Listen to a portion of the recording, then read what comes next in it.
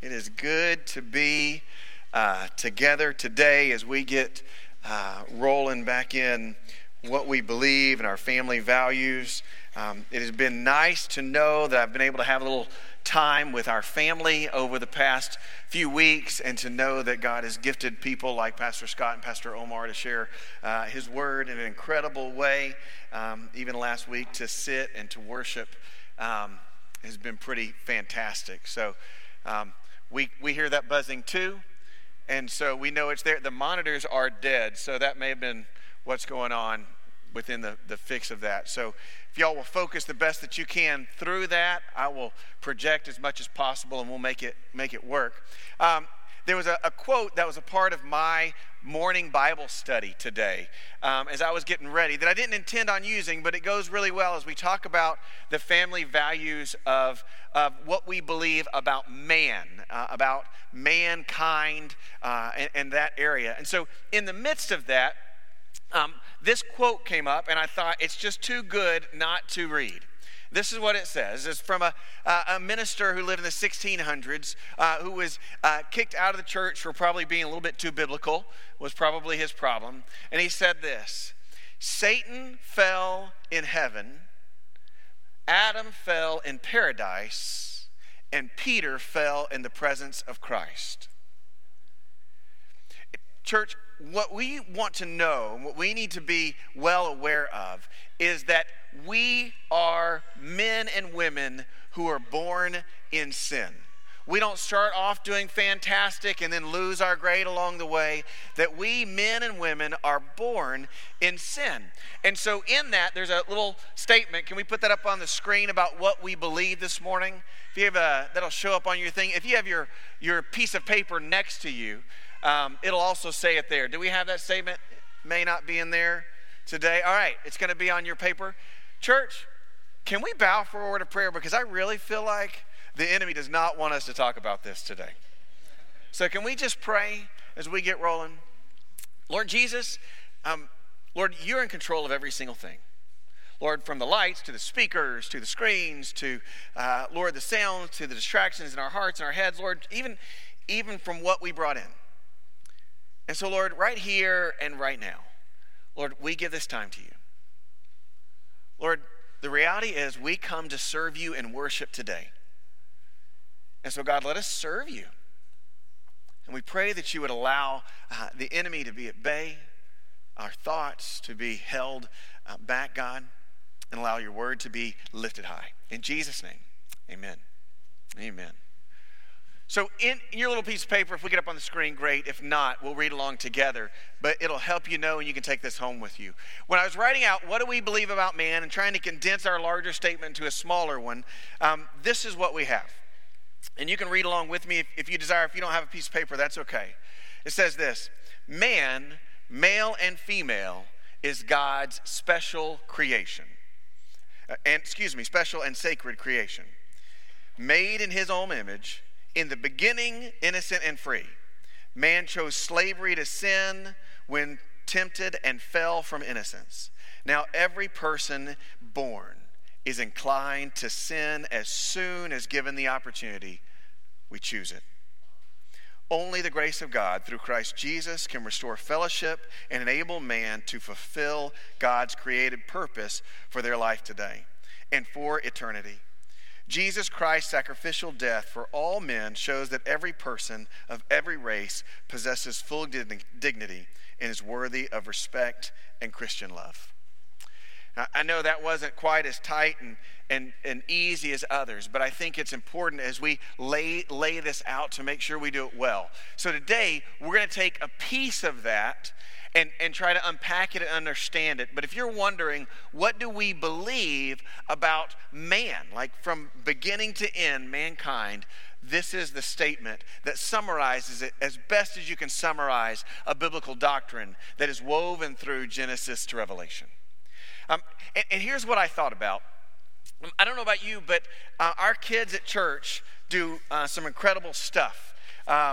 I'm not sure what you look at to remind you that God is at work, but I look at mostly drawings that our kids give me.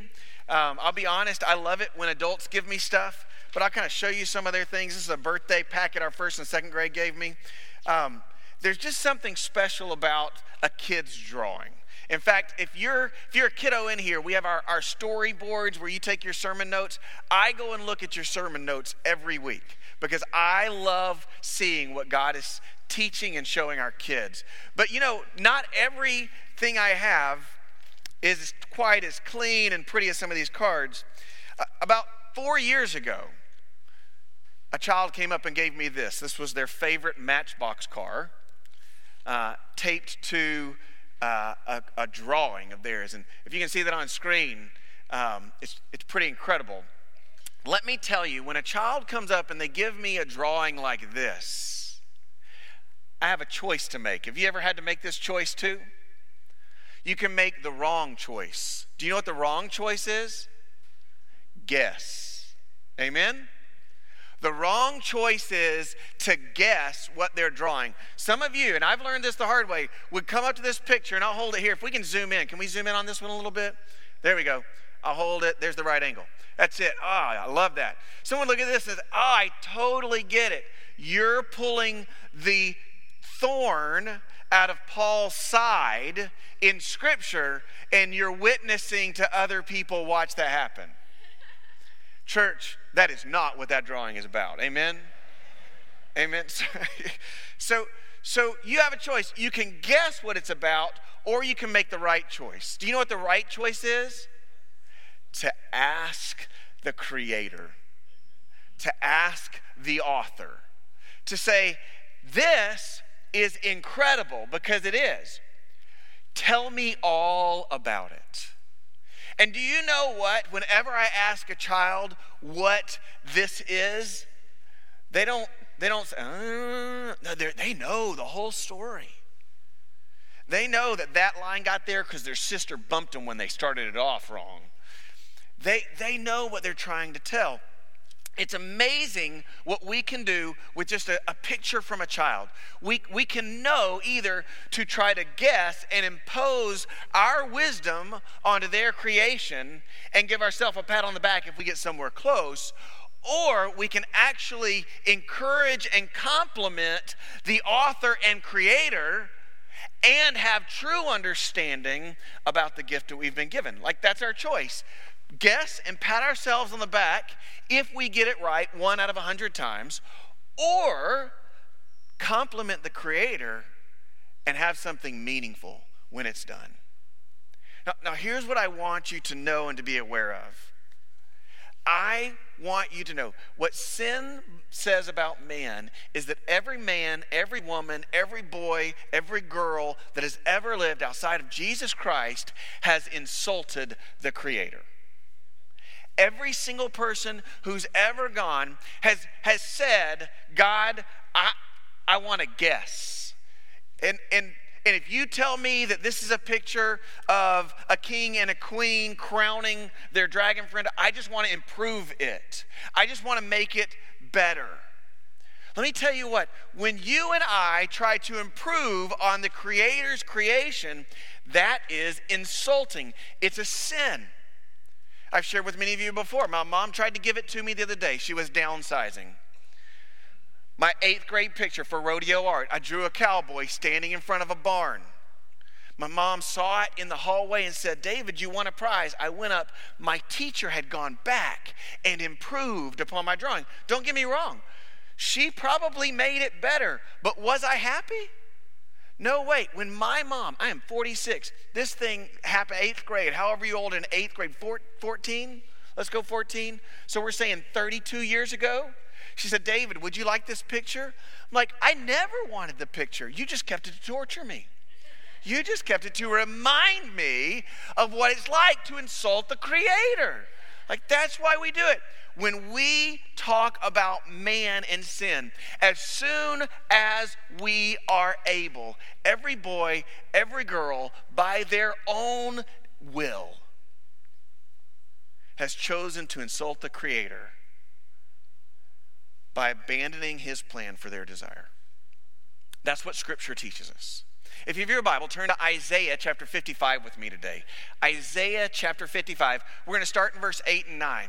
Now, if you've got multiple ribbons in your Bible, and that's who you are, if you've got a piece of paper, gum wrapper, however you can do it, we'll also be in Acts chapter 9 today. Okay, so Acts chapter 9 and Isaiah chapter 55 is where we'll be if you like to get ready and get prepped.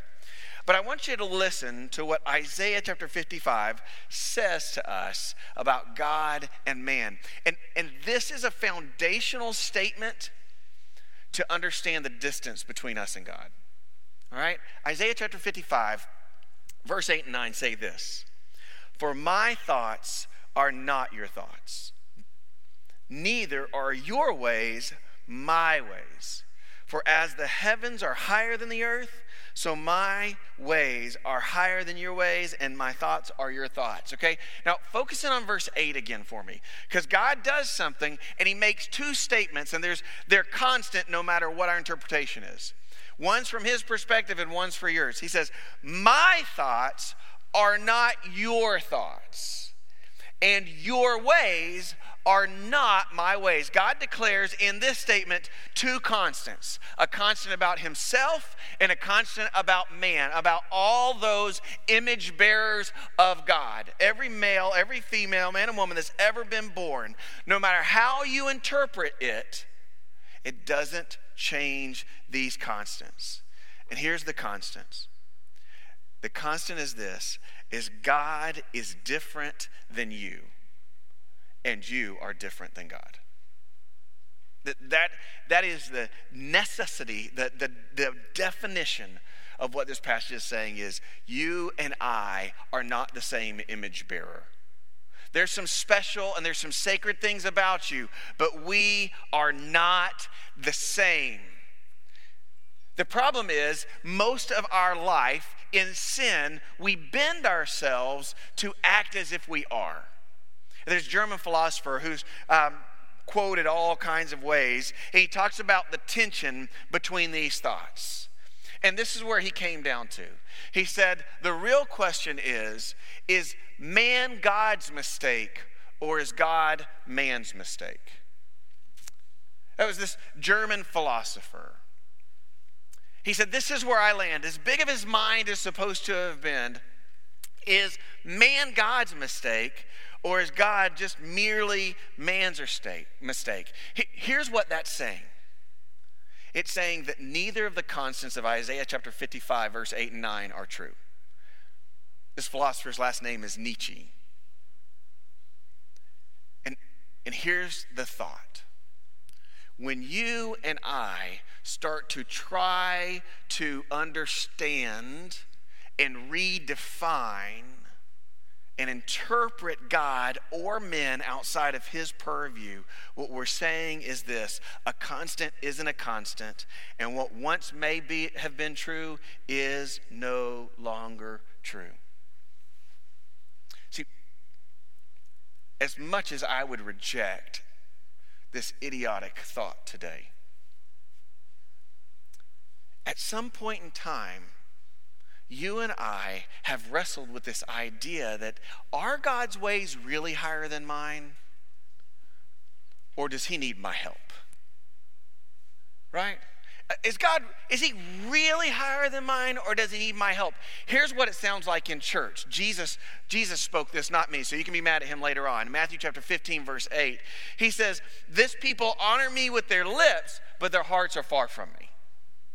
What he says is going to church, doing the good things, doing the right things, trying to move your life, all of these ideas that you and I work for, they're insufficient. Because in and of ourselves, anytime you and I try to improve on the author's creation, it's sin. Now, the problem that Nietzsche would find herself in, and that we would find ourselves with as sin, is this, is that we would say, God, since I can't understand it, let me just work on it so that I can make it make more sense. And then it will be easier to tell everybody about you. You just need a little help of mine. You see, what sin does is this. Sin creates this innate inclination of yours and mine to better the plan of God. That's what it is. There's something to fix. There's some mistake. I need to better something, someone, or myself. And the interesting kind of twist in this plot is that the inclination to improve by your hand on what God has planned is sin. The inclination to improve on what God has planned is sin. And we have chosen it over and over again. But church, it's just so foundational. Because if you and I don't believe that God's ways are higher than ours and our ways are not his, then what we're basically saying is this: although I will worship you and give you in charge of the things that I'm not aware of yet, on all the things I can currently comprehend, I am the master of that house. God, I will trust you with all the things that I don't comprehend yet, but with everything I do, my finances, my family, myself, my friends, my morals, all of those things that I'm aware of, I've got this. You can pay attention to someone else. Church, that is self-worship. That is creation worshiping itself. And here's what I mean by that. When you and I interpret this scripture and it engages our identity, here's what it says. What I believe about man determines who assigns definitions. If I believe man is God, then each person can define anything in any way that they desire and actually become offended if there is a God who cares about their identity. See, again, we're going to come to this a lot today. If I don't care about the Creator, which I do, then I will make this say whatever I want to because he gave it to me. It's mine. I am now in charge of it. And by accepting it that way, I have rejected the Creator and I have become the one who knows best for this picture and what I have planned for it. And who are you to judge me? Because I know my plans for this, says the new owner of a 5x7 car. What we believe about God's ways being different than ours defines purpose. What I believe about man determines, the source of a person's purpose. And then I assign weights to it. If I believe man is God and I don't know my purpose, then I don't have a future, and what's the point of living? If I do know my future, then I can elevate myself to a place of worship. The ends justify the means. It's better to ask forgiveness than what? Permission. You see, this is what sin does. It makes us think God's ways are not higher than ours. Our ways are not different than God's. It makes us think about value. What I believe about man determines the value of life. If I believe man is God, then I determine who has worth and who doesn't, and that includes me. If my ways and God's ways aren't different, what I believe about man determines whom I give credit to for each and everything I do, I encounter and I go through. Who is the chief one that I celebrate in and with my life? What I believe about man determines credit, who I give credit to about everything. Control. What I believe about man and God matters. If I believe that man is God, then submission isn't in my vocabulary. I might say, God, I worship you, but all you have to do is ask my friends and my wife. I'm a control freak. I'll shut you down if I need to shut you down. I'll open the door when I want to open it up. I'm a control freak. I need to know what's happening, when, where, and what not, because I am accountable for it through my choice. Because my pursuit and what I think of me or what I think others think of me, it's all up to me. That's sin. That's saying my ways and God's ways are the same. Involvement. What I believe about man determines what people are worth my actions. what people are worth my actions. If I don't believe God's ways are different than mine, then I justify anything I want to because I know how to live my best life for God today. Church, what we know and believe about this passage matters. Isaiah chapter 55, verse 8 and 9, inspired by the Holy Spirit, speaking directly of the Lord. For my thoughts are not your thoughts, and neither are your ways my ways. And just in case, this is my addition, just in case you were wondering whose were better, verse 9. For as high as the heavens are higher than the earth, so are my ways higher than your ways, and my thoughts than your thoughts. The constant's still true. That's not changing. But if we look at this passage in humility and repentance, what we're saying is this: God, somebody has to lead.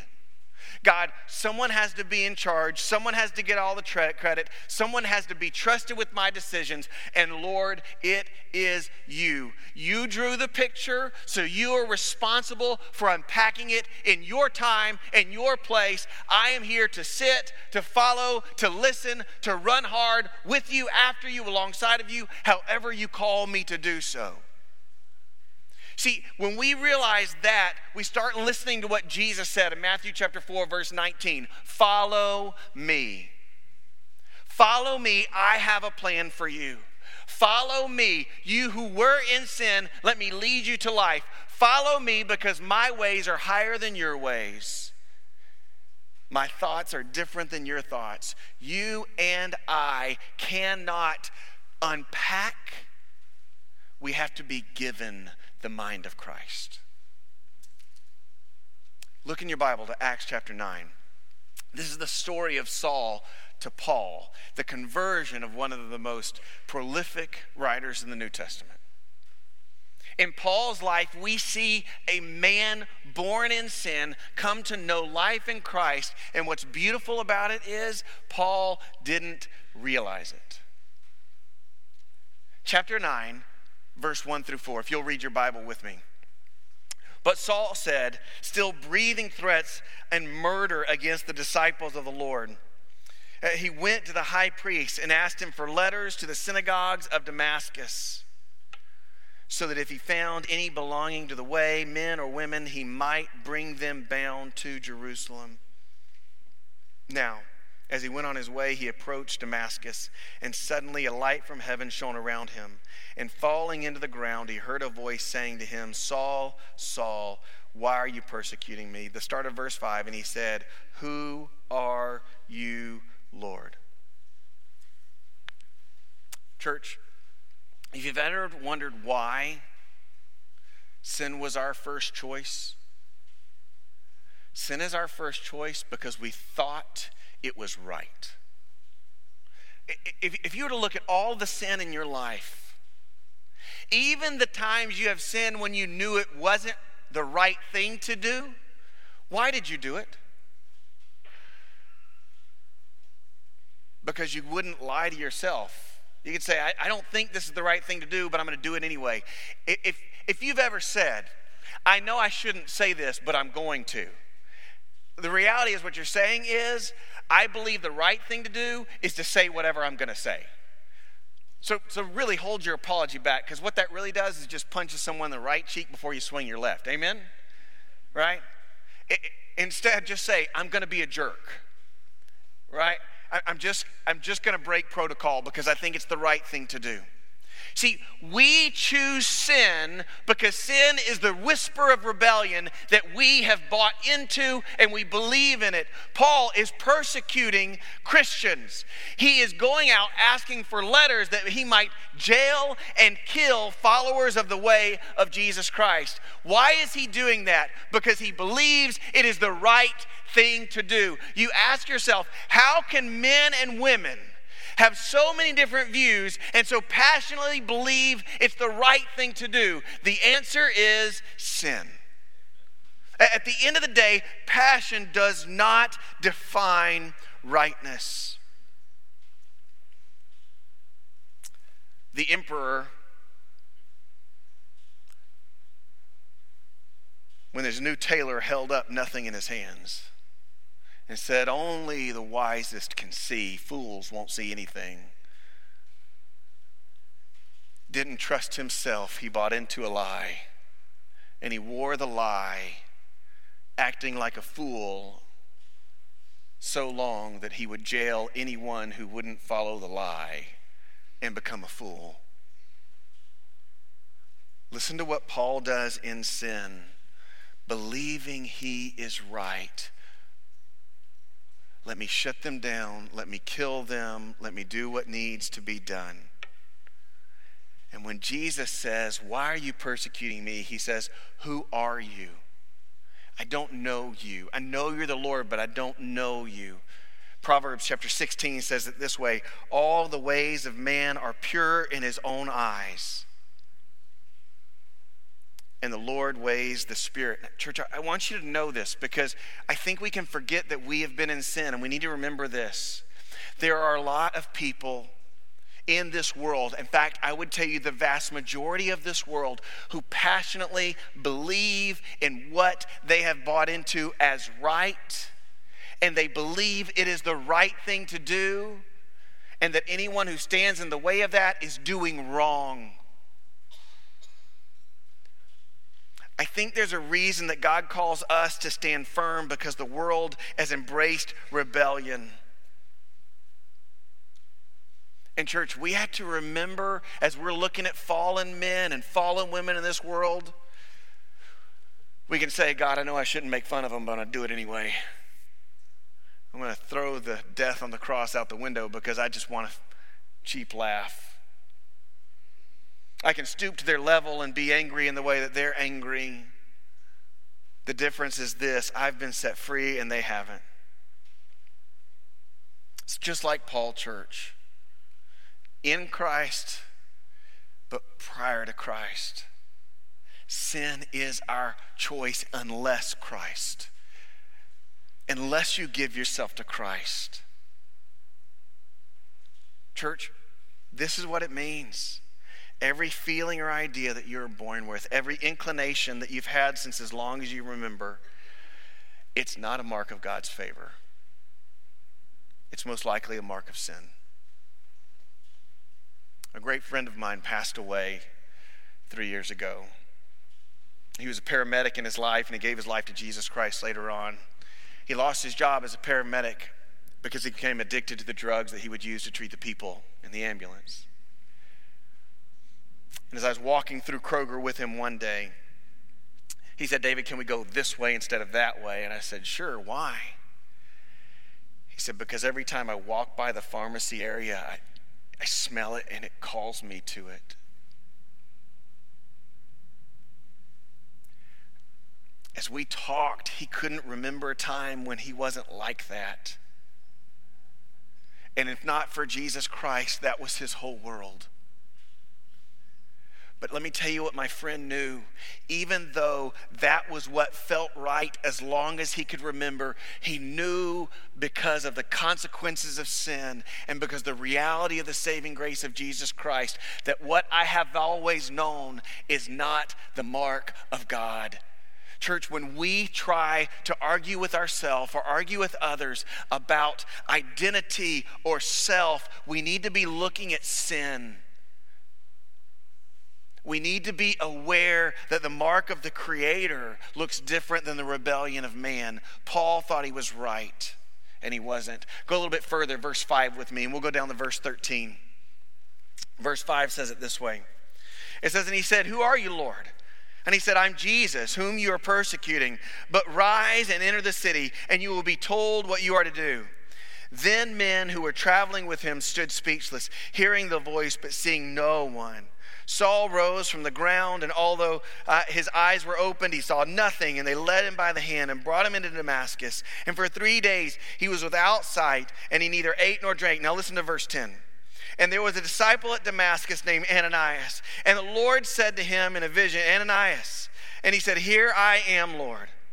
The Lord said to him, rise and go to the street called Straight, and at the house of Judas look for a man of Tarsus named Saul, for behold, he is praying. He has seen a vision of a man named Ananias come in and lay his hand on him so he may regain his sight.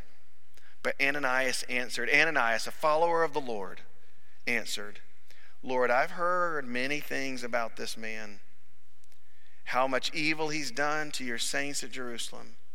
And here he has authority from chief priests to bind all who call on your name. Here's what Ananias says.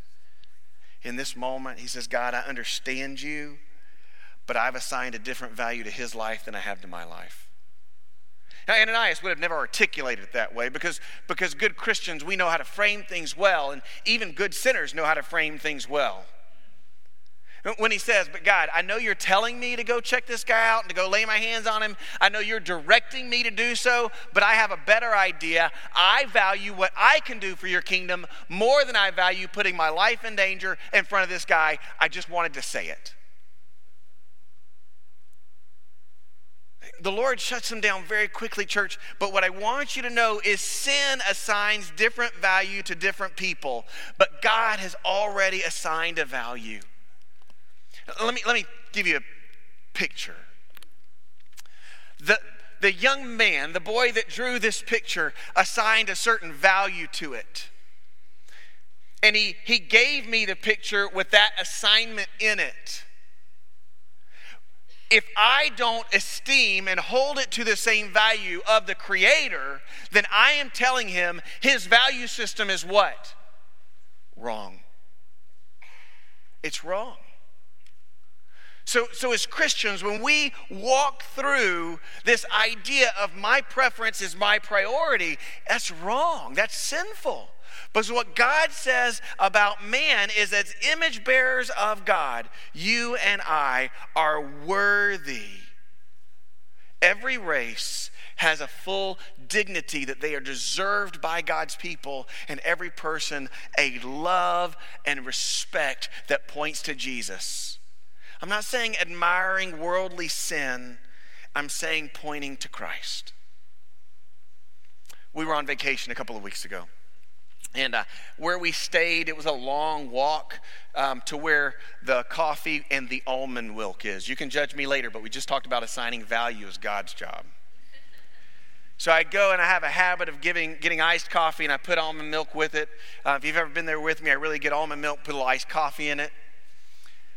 But I had to walk to get it. And one morning I walked back, and I saw a guy in a shirt who obviously was different than I was in many, many ways. We didn't even talk about it. And he's wearing this shirt, and I told my daughter about it when I got back to the room. The shirt said this: just because you're offended doesn't mean you're right. And I got back, and I'm like, Ashley, I saw this shirt, and I wanted to give the guy, because I had like a First Baptist Church Pearland shirt, walking around, this kind of thing. And I said, is it wrong that I really badly wanted to give him a high five and say, exactly, yes. Just because you're offended doesn't mean you're right. As broken people, what sin says is, because you're offended doesn't mean you're right, but when I'm offended, guess who's right? Right? Isn't that what sin points us through? My family is loud and brassy. Just because you're offended doesn't mean you're right. What I'm saying is, if you don't like loud and brassy, something's wrong with you. Right? Your family may quiet and hold things in private. You may say, hey, just because you're offended doesn't mean you're right. Church, at the end of the day, you are correct. You and I cannot find redemption. We cannot find value. We cannot find hope in any broken man or broken system. Therefore, the only place we can know what's right is when we go back to the Creator. And man, because of our brokenness, has no desire and no strength to do that on our own. And so if you are offended or offensive, here's what I want to let you know. That sin wants you to stay there because you were born that way. In Genesis chapter 1, God created man in his own image. And our offense at God messing up or needing our help has been selling us on a lie of self-transformation for so long. It's self-help books, it's elevating self over slaves, self-help over submission, manipulation and mutilation over redemption, and the results are clean. Guilt, suicide, depression, destruction. Sin deteriorates the sacred. And it starts the moment you breathe, and you choose it the moment you can. Church, that is what Scripture says. That is what Paul does. So why in the world would you and I seek a man-made plan to solve a problem that we embraced so freely, that man is sinful, broken, and in need? Chapter 9, verse 14 and 15, God says this. He says, He's here on authority of the priest to bind all who came in your name. But the Lord said to him, Go, for he is a chosen instrument of mine to carry my name before the Gentiles and the kings and the children of Israel. Ananias was not in charge of making Paul new, so how Ananias valued himself versus Paul was inconsequential. Saul needed Jesus. And God had a plan for him, and the only way to find that plan is by the injection of himself into Saul's story. Colossians chapter 1 says this about Jesus. He is the image of the invisible God, the firstborn of all creation. For by him all things were created in heaven and on earth, visible and invisible. Whether thrones or dominions or rulers or authorities, all things were created through him. For he is before all things, and in him all things hold together. He is the head of the body, the church. He is the beginning, the firstborn of the dead, that in everything he might be preeminent. That means first. For in him all the fullness of God was pleased to dwell, and through him to reconcile to himself all things, whether on heaven or on earth, making peace by the blood of the cross. Church, there's a reason. We won't stop reading there, but there's a reason that Paul says you need to know who Jesus is. He is not a man like you are. He is not a slave like you are. He is not broken like you are. He did not choose rebellion like you did. He did not try to improve upon the plans of the Creator like you did. He is one with God and holds all things together. He is able to do anything he sets his heart to do, and this is what he chose to do. Verse 21 of Colossians 1. And you who were once alienated and hostile in mind, doing evil deeds, he is now reconciled in his body by the body of flesh, by his death, in order to present you holy and blameless and above reproach. Church, what Paul says, the man who was trying in himself to do right by devaluing others, by taking their life, the man who was so self-deceived by the sin that he had chosen, that he believed the destruction of image bearers, the manipulation, the mutilation, the crippling, the humiliation of image bearers, that would be pleasing to a holy God.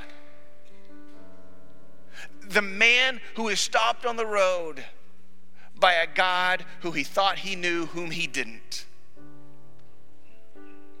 Whom Ananias had to value equal to himself because of the command of God. He pens these words. Oh, fallen, broken people, our God is different than us. Let me count the ways. He is preeminent. He is first. He holds all things together. There was none before him. He is the reason that life can come from death. All of these things. And this is what he has done. He has chosen by his will, not by your plan, to break you free from the chains that you chose from the moment you could, so that you could be made new. Death to life, no longer hostile in mind toward God, no longer hostile and evil in your deeds towards man, but instead united with him. Church, salvation is offered, not earned.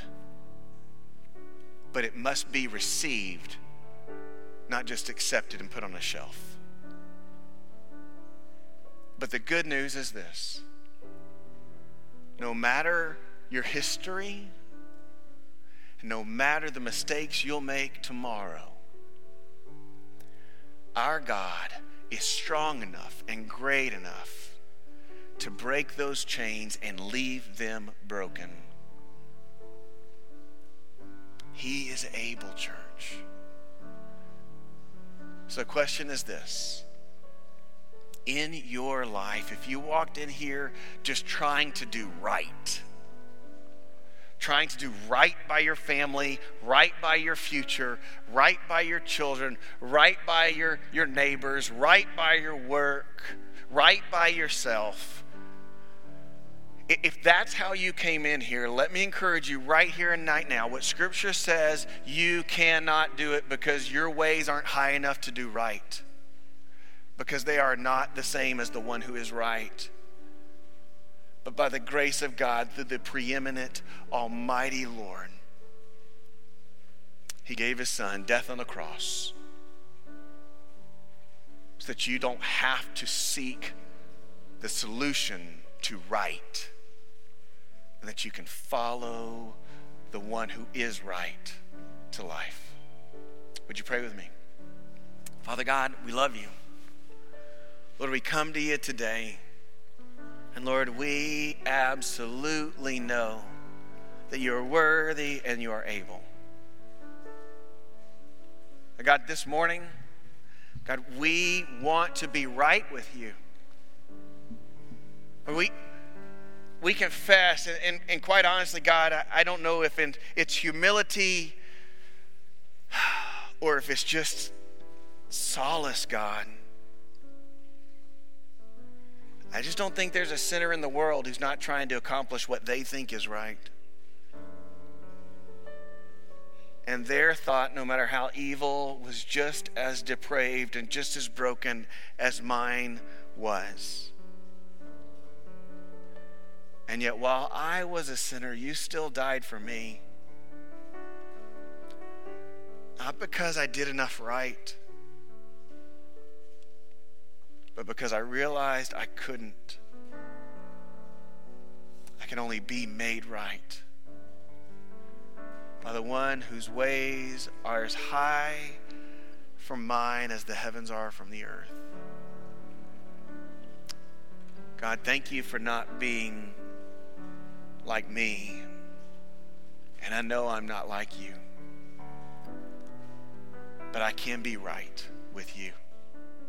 So Father God, if there's anyone in this room, man or woman, boy or girl, who has not been made right with you through the life and testimony and the blood of Jesus Christ, confessing him as higher than themselves and submitting to follow him as Lord and Savior, God, right now, would you break those chains free?